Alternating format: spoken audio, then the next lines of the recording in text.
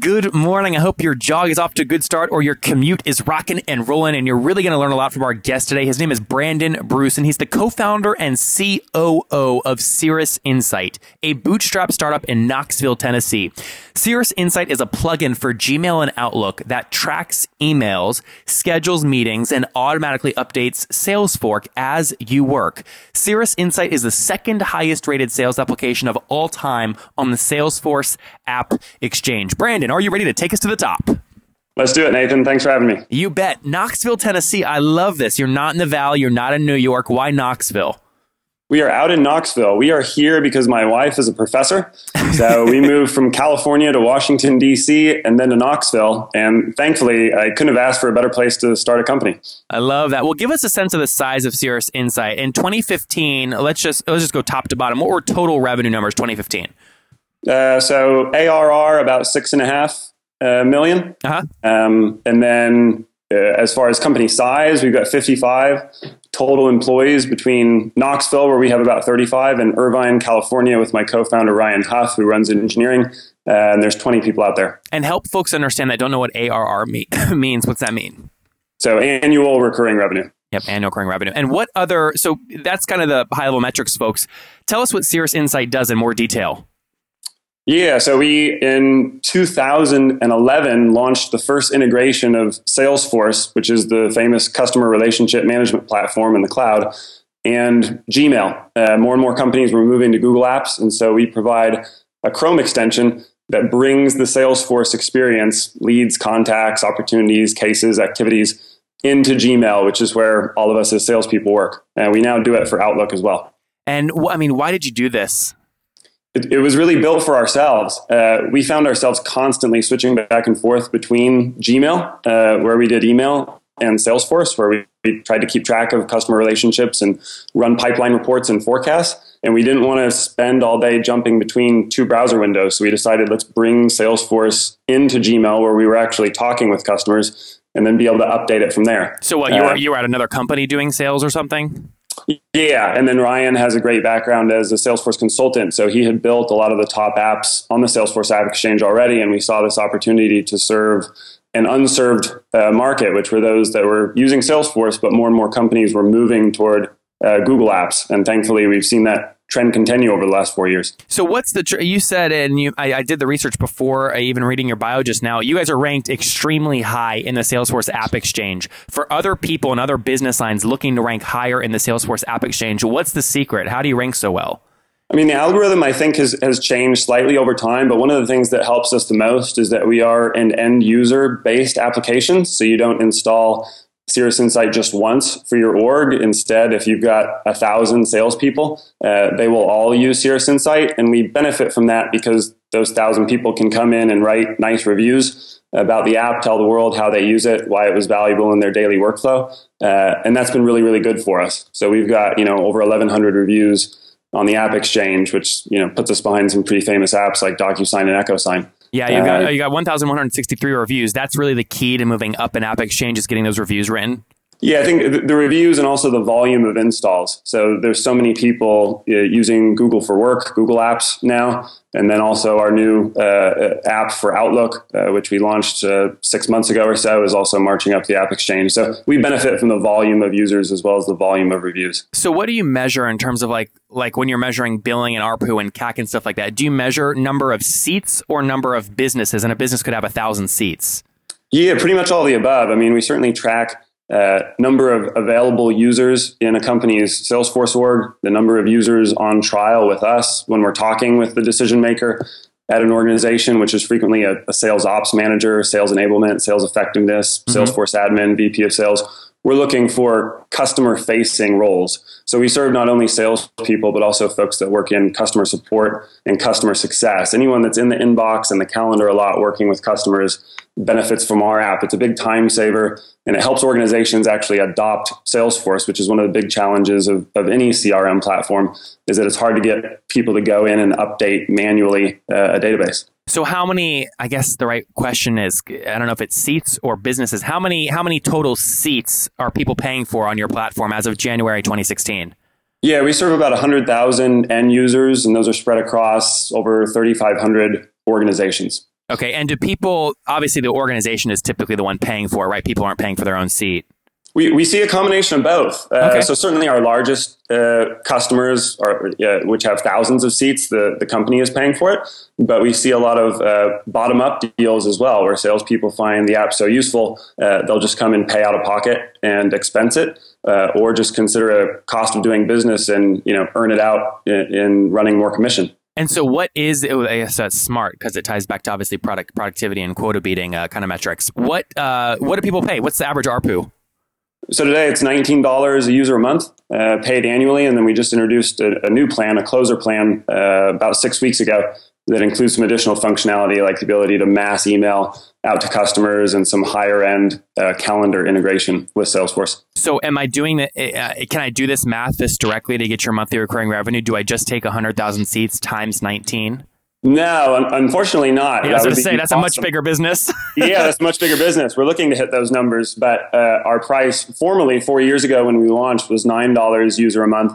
And then certainly we've seen some deals that are, as the number of seats increases, the price per seat decreases. So there's a level of volume discounting that you see, which is not unusual across the software as a service market. So maybe instead of doing ARPU, because maybe that's less relevant because of pricing changes and volume discounts, what was MRR in January of 2016? So we can get a run rate.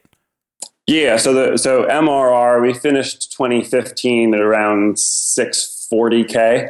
Okay. MRR, and ramping up from there. We're off to a great start, 2016. Well, it's exciting. And what do you credit this to? Software's obviously a tricky space. I think there's a lot. I mean, who is your number one competitor, would you say?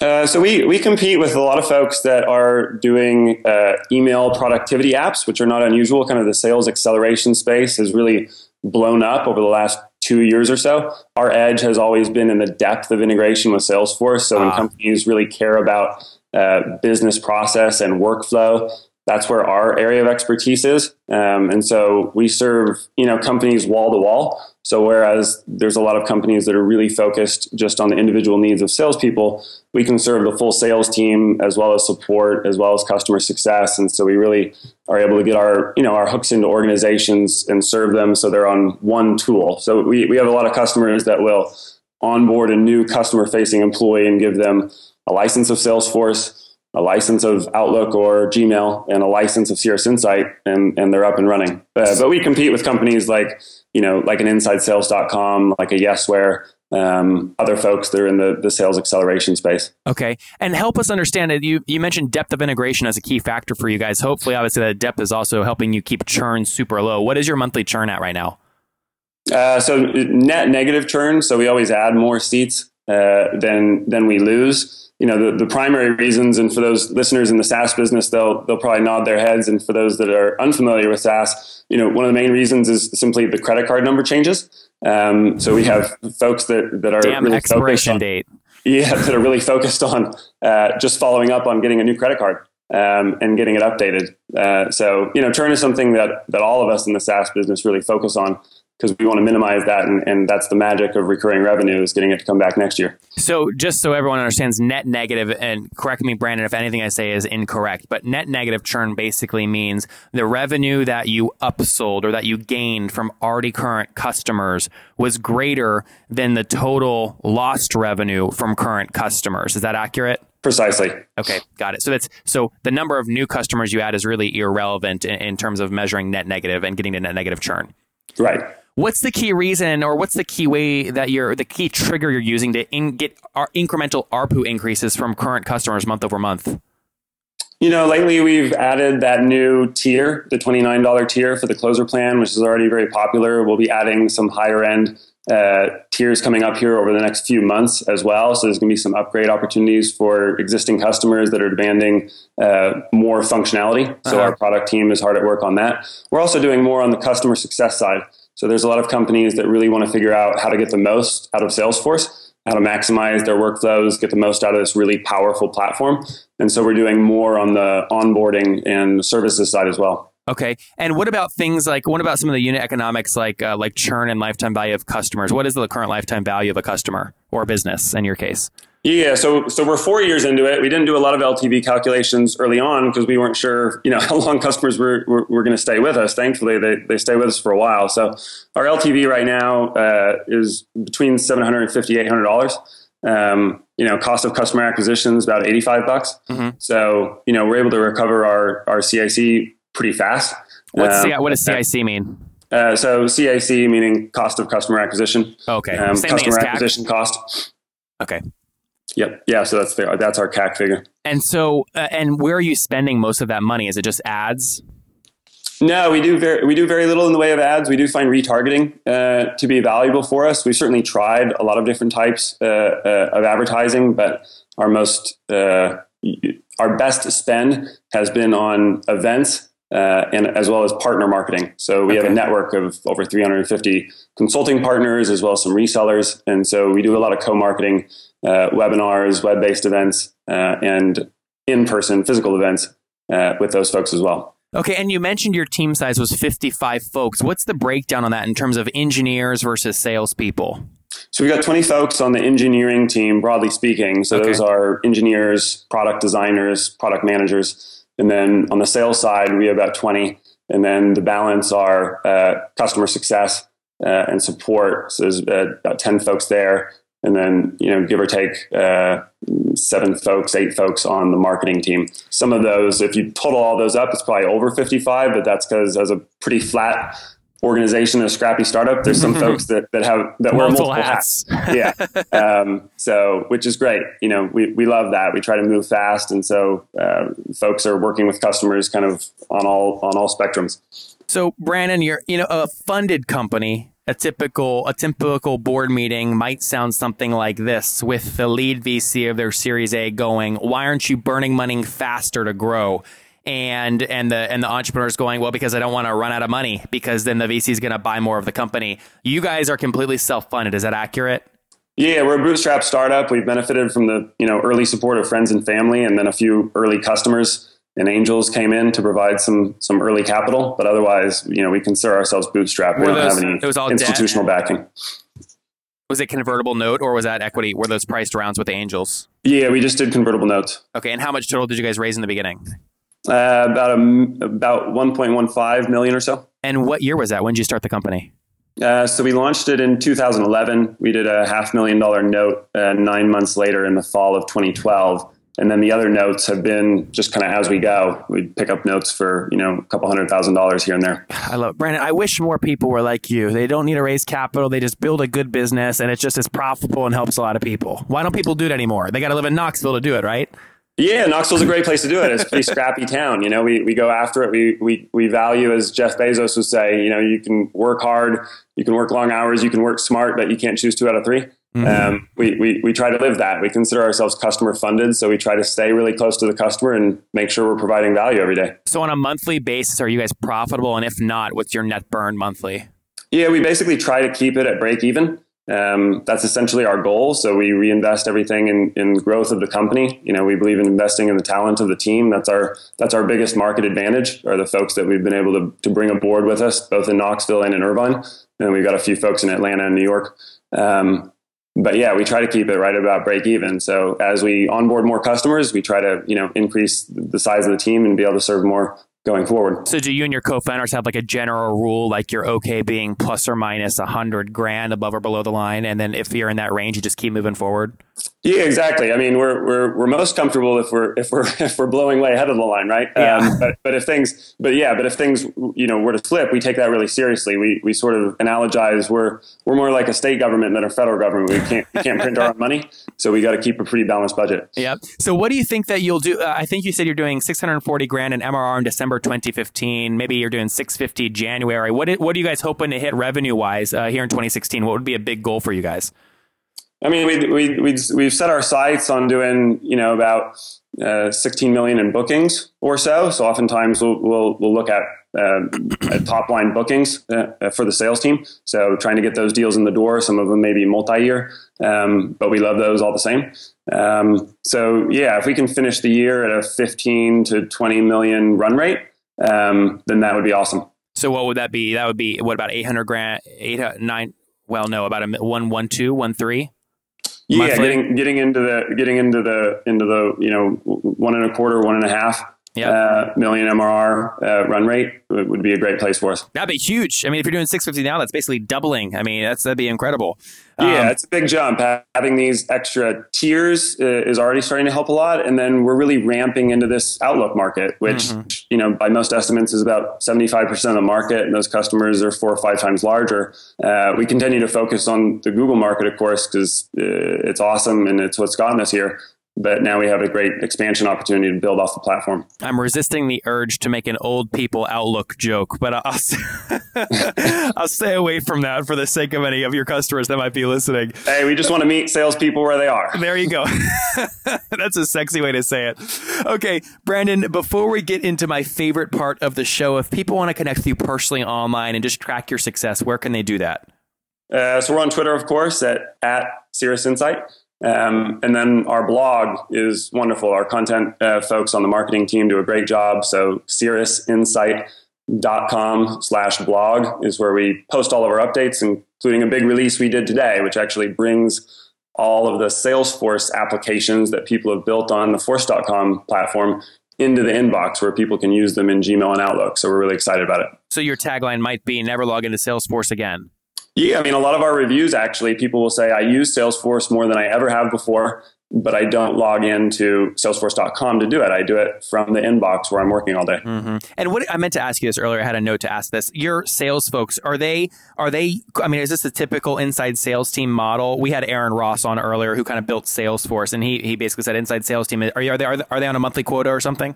Yeah, they are. And in fact, Aaron Ross is an advisor for us. So we certainly follow the predictable revenue model in many respects. So we have a sales development team that we call the outbound team. So they're reaching out to prospects and leads that we meet at events and that come to our website and to our App Exchange listing. And then we have our account executive team. That's our closing team that takes deals through from demo to close. And what's the quota that you have each one meet each month, ideally?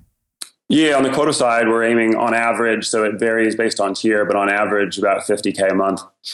Okay. Per account executive. Okay, so each account executive needs to land $50K in new MRR kind of per month. Right. Okay, got it. So how many deals is that they have to close? It'd be $50K in booking. So spread if we were translated into MRR, it would be a little over $4K in got MRR. It. Yeah, that's if we could do $50K in MRR per salesperson, then that would be awesome. The numbers didn't make sense, which is why I was digging deeper there. Yeah, so about 4.5K of new MRR, like new booked MRR, but paid on a booking value annually. So 4.5K times 12, which comes out to about the 50. Yeah. Okay, very cool. Well, hey, Brandon, we're about to get my favorite part of the show. Pressure's going to go up. You know what time it is? Let's do it. Famous five. You know it. I love it. I thought you were going to give me some bullshit answer. It's great. Okay, number one. What's your favorite business book? One that I read most recently that I really like is called Good Strategy, Bad Strategy by Richard Rummel. Okay. Thought it was great. Okay. Great deep discussion on strategy. Just on general SaaS strategy or business strategy? Just business strategy in general, how to think through issues and how to navigate, the best path for your organization. Very cool. Okay, number two. Is there a favorite CEO that you have right now that you're studying? One that I'm watching a lot, that I know a lot of other people are too, is Stuart Butterfield over at Slack. Yep. I think the internal memo that he published to his team that's now on Medium is like a modern classic for startup product development and how to set a vision for your company. And guys, we will link to that in the show notes at nathanlatka.com/the top 226, along with everything else that Brandon has shared on the episode. Again, nathanlatka.com/the top 226. Okay, Brandon, number three, is there a favorite online tool you have like Evernote, but it can't be Cirrus? Yeah, there is. Well, it's a company called Assistant2, so assistant.to. It's a Chrome extension, takes the back and forth out of scheduling meetings. So you basically insert your calendar availability, your customer or prospect chooses a time, and it automatically adds it to both your calendars. And full disclosure, we liked it so much that we bought it last year. I was just going to ask you. This sounds like functionality to Cirrus. This sounds like a competing thing. Are you acquiring them right now? No, we acquired them already about 9 months ago. We added the functionality into Cirrus Insight. It's one of our most popular features. Interesting. Okay, very cool. Is that kind of, well, I won't mention the other ones. Okay, number four. So what's your situation currently, Brandon? Are you married, single? Do you have kids? I am. I'm married. I've got two little ones, 4-year-old and a 6-year-old. Woo. Okay, so as you're building this empire with two young kids, yes or no, are you getting 8 hours of sleep every night? No, I try not to. How much? What do you mean you try not to? Tell me the logic. No, I mean, I like to try to max out the day. For me, a great schedule is if I get up at 4, I can usually get 3 hours in, get the kiddos up, get them ready for school, and get into work the work day, and then put in a couple hours after they go to sleep at about 8. So from about 8 to 10, 8 to 11. So if I can knock out 5-6 hours of sleep in between, then that's a great day. I love it. Okay, last question. How old are you? You said I'm 37. Okay, take us back 17 years. What do you wish 20-year-old Brandon knew? I think one of the big things I would tell myself is to start a new company as soon as possible, for the reason that you do learn by doing. So I would also encourage myself, keep reading a lot of books. I was a big consumer of entrepreneurship books and finance books and so forth. So you learn a lot by reading. But I would definitely encourage myself to get into the market even earlier, just starting companies. There's no better way to do it than to learn, as some of your previous guests have mentioned, everybody's making it up as they go. Every business is different. So if you can get in and become an expert in your business, then you're in great shape. Yep. Hey, is Cirrus your biggest win so far? How many did you have before it? Yeah, definitely. This is my first really full-fledged startup. Ryan and I have always wanted to launch a company together. We've done a lot of consulting projects and kind of service-based contracts, but this is our first chance to really, get a product out and scale up a company. I'm going to put you on the spot for a second. If Salesforce, I'm sure they've already had this conversation with you. If they called you up and said, we want to buy the business for $150 million, do you sell? Yes. What's the limit? What's the bottom? You're obviously doing 16 million is what we're going to do this year, ideally, multiplied by some multiple. How do you do the math? That's a good question. I mean, it really depends on what the market will bear, right? We've seen Salesforce do some pretty big acquisitions over the last couple of years. We think that we occupy a really unique spot. We're serving some of Salesforce's, largest and fastest growing customers. So we love doing it, and we're happy to be in the market as an independent company. Obviously, we love what we do. But if Salesforce, which is the mothership, they own the whole platform, would want to work with us and acquire our company, that naturally that would be a great opportunity for us. But yeah, hard to say what the exact number would need to be. It's a great question, though. I love it. Well, guys, Brandon, thank you for being so transparent. Top Tribe, give Brandon support. Go check out his show notes. Again, the link is nathanlatka.com/the-top226. From, again, launching the business back a few years ago, guys, now doing over $6.5 million in 2015, doing $640,000 a month with the goal to do $16 million here in 2016. Brandon, thank you for taking us to the top. Thanks so much, Nathan. Really appreciate it.